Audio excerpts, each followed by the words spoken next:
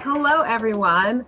Welcome to the IP Obsessed podcast. We're really excited about this episode. I'm really excited about this episode because I'm going to learn a little bit more about patents and inventions. I'm Michelle Ciatola. I'm a trademark and copyright attorney. And I'm Tina Dorr, and I'm a patent attorney and a PhD chemist. And we're, of course, the IP duo.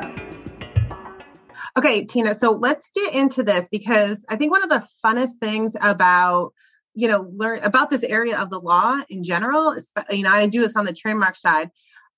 What is the weirdest patent you've ever seen? That's a question. And, I don't want to call out any of my clients. I actually was thinking about this, getting prepared for this episode, and I found this article, and it's entitled "The Weirdest and Most Wonderful Patents," and this is from WIPO, and there are some really strange ones here, and I just wanted to show you one that is really strange. It's a mustache guard. This is what it looks like. Interesting. So it's like a piece for our listeners. It's a piece that goes right over a mustache and hooks onto someone's ears? Yes. This is from 1876. Super old. And the little caption says, "What is the traditional symbol of a true gentleman, if not his mustache? The mustache guard is a witty solution to protect your mustache and your reputation during holiday feasts." Oh, so you put it on when you're eating. Keeping it clean, huh? They tend to get dirty. Another really strange one is a device for waking persons from sleep. And how does that one work? And I'm very curious because I have a 12-year-old that is very difficult to wake up, and he goes to middle school next year where he's going to have to be on the bus an hour plus earlier. So this might come in handy. Tell me about this one. It says, this is the caption again. This one is a really old one from 1882. And it's a set of, I don't know if you can see it, but I'll describe it. The patent drawing shows a person in a bed, and there are a set of small blocks made of wood, light wood, preferably cork, that automatically release and fall into the sleeper's face when the alarm goes off. Hey, it's a brutal way to be awoken. Pretty rude. Brutal and I guess safe. Maybe you don't. Because it's cork. Yeah. It's very porous. It's white. I don't know if that would be enough for my child. I think he would still need more.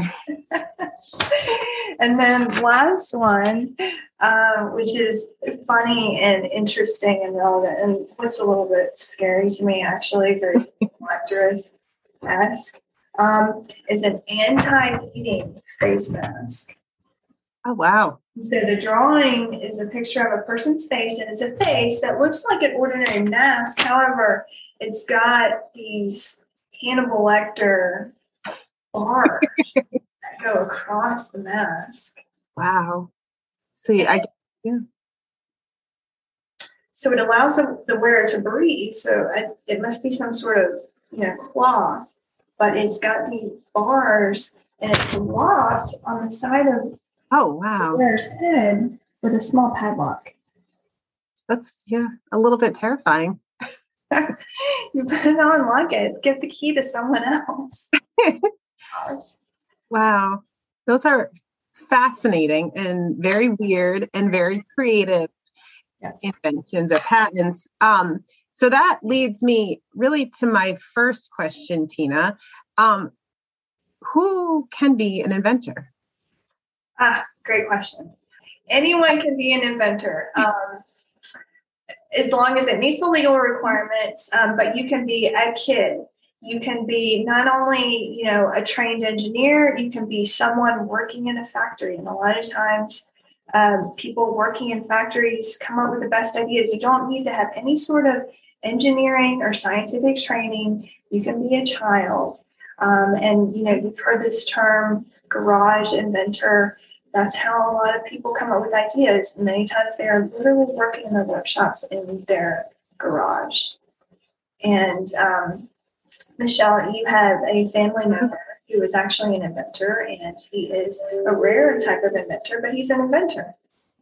Yeah, he's the one that won't wake up in the morning, my 12-year-old. I think he's probably exhausted from thinking of new inventions all night long. I love that. And he is definitely going to be the garage inventor. He kind of already is. He's always had some of this tinkering. So, okay. So we know who can be an inventor. And we keep talking about invention and patent, but Tina, can you clarify what the difference is between a patent and an invention? Right. So the invention is something that is something new and non-obvious, or something that's an improvement of a device, a method, a composition matter. It's something that, solves a problem. So there's engineering and sometimes science involved, but it's not necessarily, technical training. So it really can be anything. The patent itself that's the document, the tangible asset that captures the invention. So you start with an invention, and I will say that sometimes inventions can be patentable, sometimes they can be protected, and sometimes they can't. And it really depends on what others have done out there and whether that invention meets the legal requirements for a patent. And the patent gives you a legal right to exclude others from making, using, selling, or offering for sale your invention in the jurisdiction that you're filing for protection. So we'll focus on the U.S. here. So you file for patent protection in the United States. That means you can exclude others from making, using, selling, importing, offering for sale in the U.S. It does not protect you in other countries, and that's a really important nuance for inventors to understand.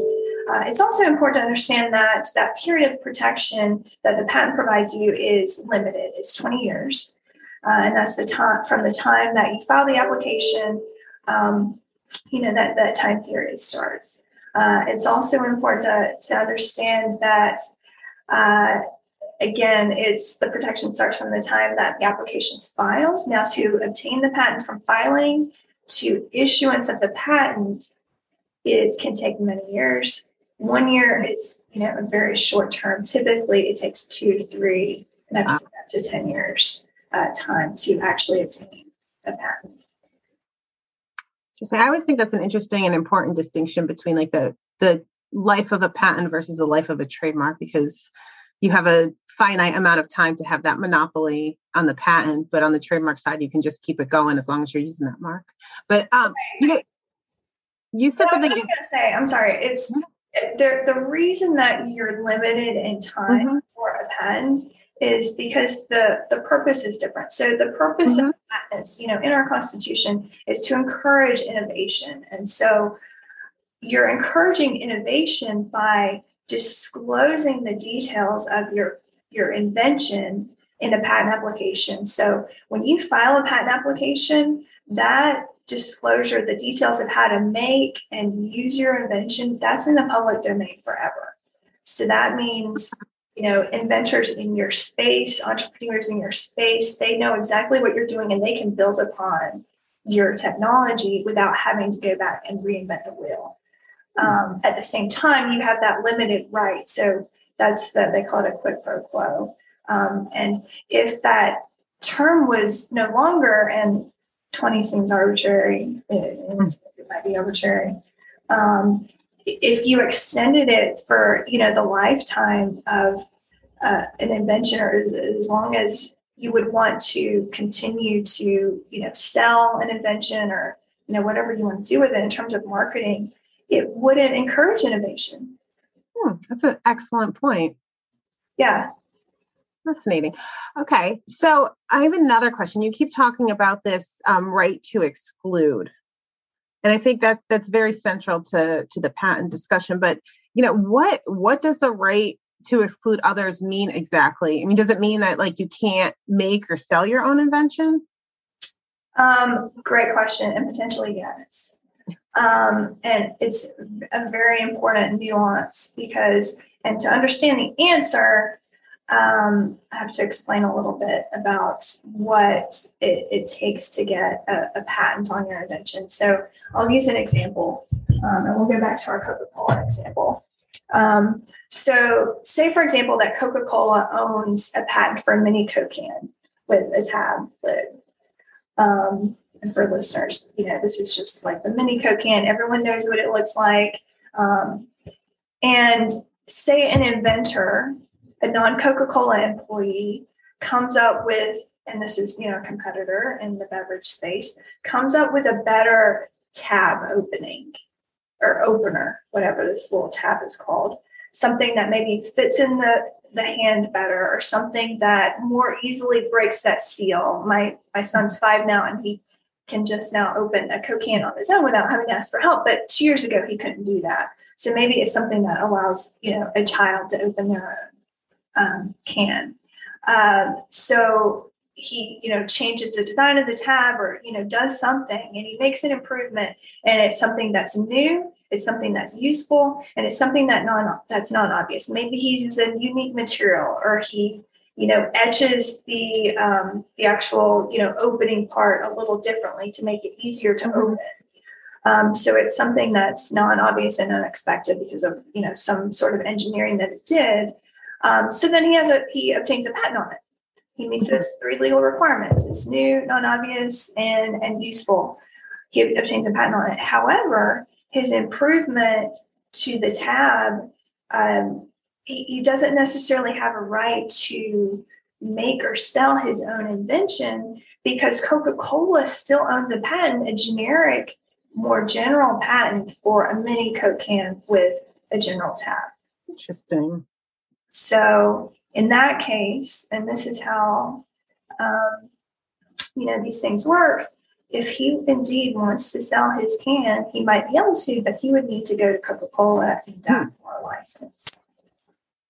Interesting. Okay. So you always have to know what else is out there before you can actually get your invention to market. It's very important. Yeah. Because he wouldn't want to go down the road of selling his invention and get sued by Coca-Cola. Right. You got to do a little bit of a risk assessment. Exactly. Before launching a product. Interesting. Okay. So let's, go into that Coca-Cola example with the cap. Okay. So now the inventor of the modified opening or cover has now filed a patent. And they go to, Coca-Cola, and they say, we want to license them. And they say patent pending. I see patent pending all the time. So what exactly does it mean to say patent pending? Oh, great question. It's an important thing to understand.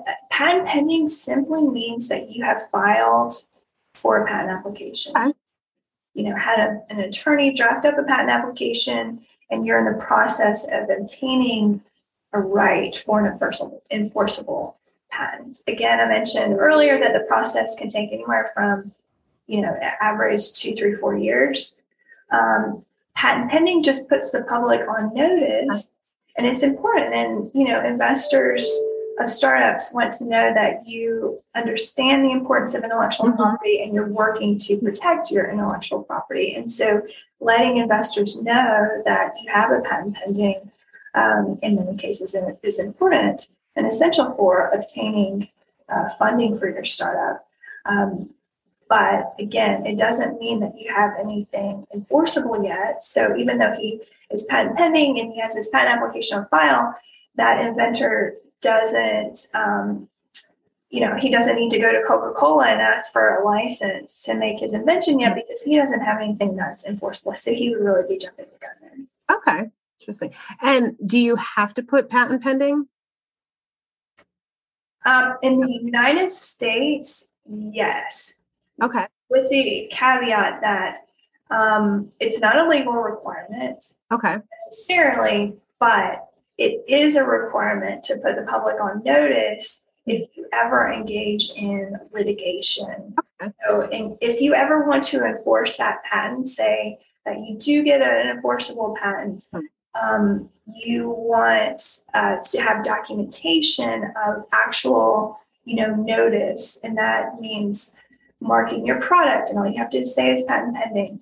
Or you can, direct customers, say that you have the patent on the Coca-Cola, you can provide virtual patent notice by, saying patent or patent and directing them to your website, and then you're writing patent pending on your website. So providing that notice is important for obtaining monetary damages if you ever, want to enforce your patent. So damages will be collected from the time that you provide notice. Okay. So if you don't provide that notice on your product or on your website in some way, then the damages will be collected from the time you attempt to enforce that patent by, sending your competitor a letter from your lawyer saying, hey, I have this patent. Fascinating. And then when you do get the patent, you have to put that on as well, right? Exactly. So once you have a patent, you update your product or your website to say patent or pad with the patent number. So you only have to say patent pending. You have to include the application number. You can just say patent pending. And the reason, one of the reasons there is patent applications aren't publicly available for 18 months from the filing. So even if you include a patent application number, they're not necessarily going to be, they're still, confidential, not publicly available. But once you have a patent, you do have to put that patent number in order to put the public on notice of the details, because then the public can look up the details of what you have protected by your patent. Okay, interesting. Okay, so now you also mentioned earlier that it takes a while to get an application actually reviewed and through to registration. So, what are some of the primary roadblocks that would prevent you from obtaining a patent protection? Great question.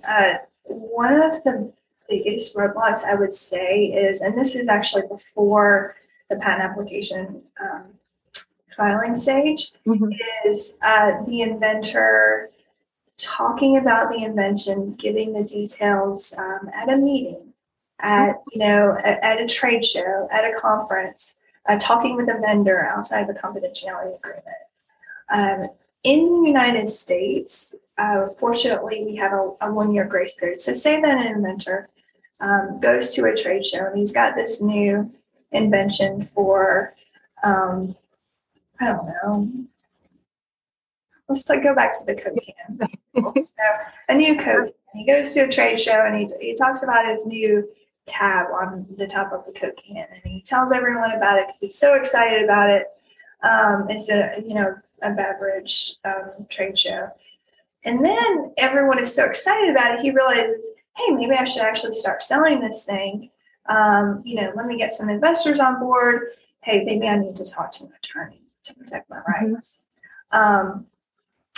In the United States, you've got 1 year to file for a patent application from the time that the inventor makes that disclosure. However, in other countries, that 1 year grace period does not exist. Okay, so you need to make sure you get that filed before. Exactly. And in this day and age, a lot of manufacturing, depending on the industry, is done in other countries. So it's, as important to protect yourself in the United States as well as other jurisdictions where you're potentially going to be making, selling, or licensing. So it's important to know your markets before you, even think about a patent application. But all that to say that public disclosure, having conversations, talking about your invention on a public forum, even an entrepreneurship forum or investor forum, talking about it, giving too many details can potentially bar you from obtaining that protection. So public disclosure is the biggest roadblock. That makes a lot of sense. So as soon as you have a good idea and an invention, get in touch with your attorney. Exactly. Okay. So Tina, on Shark Tank, I mean, this is a popular show. I mean, I know in my family, we are always watching Shark Tank, especially with my young inventor. So we talk about public disclosure, and a lot of times I see people talking about their invention. One of the questions is, do you have a patent? And sometimes the answer is yes, sometimes it's no. So when an inventor goes on Shark Tank to pitch their invention to the sharks, how do they avoid making public disclosures? That is an excellent question. First, I will say that in many cases, I would assume and hope that prior to going on Shark Tank, those inventors have already filed for a patent. I think that is the case. But say that it's not Shark Tank and it's some other, pitch program, investor pitch program that you're going to, and so your friend tells you about it and you need to go to it next weekend. You need to be there. And you don't have a patent application yet. And you don't know whether you want to file for a patent application until you know whether anyone's going to be interested in supporting your invention or funding your invention. One thing that you can do, and this is my recommendation, if you're going to, pitch and you know that you can't get those investors to sign an NDA, and that's my understanding that, investors will never sign an NDA. So there's a way around it. Yeah, and an NDA being a non-disclosure agreement, right? Yes. Okay. Myth? Those acronyms. I know. We just like. Yeah, I know. When you're doing your pitch, leave out crucial details. So talk about what the invention will do. So with the Coke can example, say your tab's going to be something that a 1-year-old baby, maybe you don't want your 1-year-old baby opening a Coke, maybe not even your 3-year-old. It's not a great example. But, it's an easier to open Coke can. Okay. Talk about the high level purpose, the advantages, the benefits. Leave out the crucial details about how to make the invention. So if you're using a new metal alloy that's going to be, easier to open, don't disclose the details, because without those details of, how to make the invention, not considered a barring public disclosure. Okay. Interesting. So just talk very high level if you don't have your patent application filed. Yes. Awesome. Well, Tina, thank you so much. I've learned a lot about the differences between patents and inventions and who can be an inventor and the process. I really, really appreciate you sharing all these details with us today. My pleasure. And as we wrap up, I want to give a huge thanks to everyone behind the scenes that makes this podcast possible. George Pelletier, who is the creative genius behind our music. Dan Cody, who helps with all our technical issues and putting this podcast together. And our Jessica Lister, our marketing director, and I think we've dubbed her the producer. Of this podcast. Supporter. Moral everything. So huge thanks to everybody that helps make this possible. And, if you have any topics, anything that you've seen in the news, any questions you have that you'd like us to cover in a future podcast, please leave a comment and let us know, and we'll bring it up at some point in the future. So again, thank you, Tina, and thank you to everyone listening.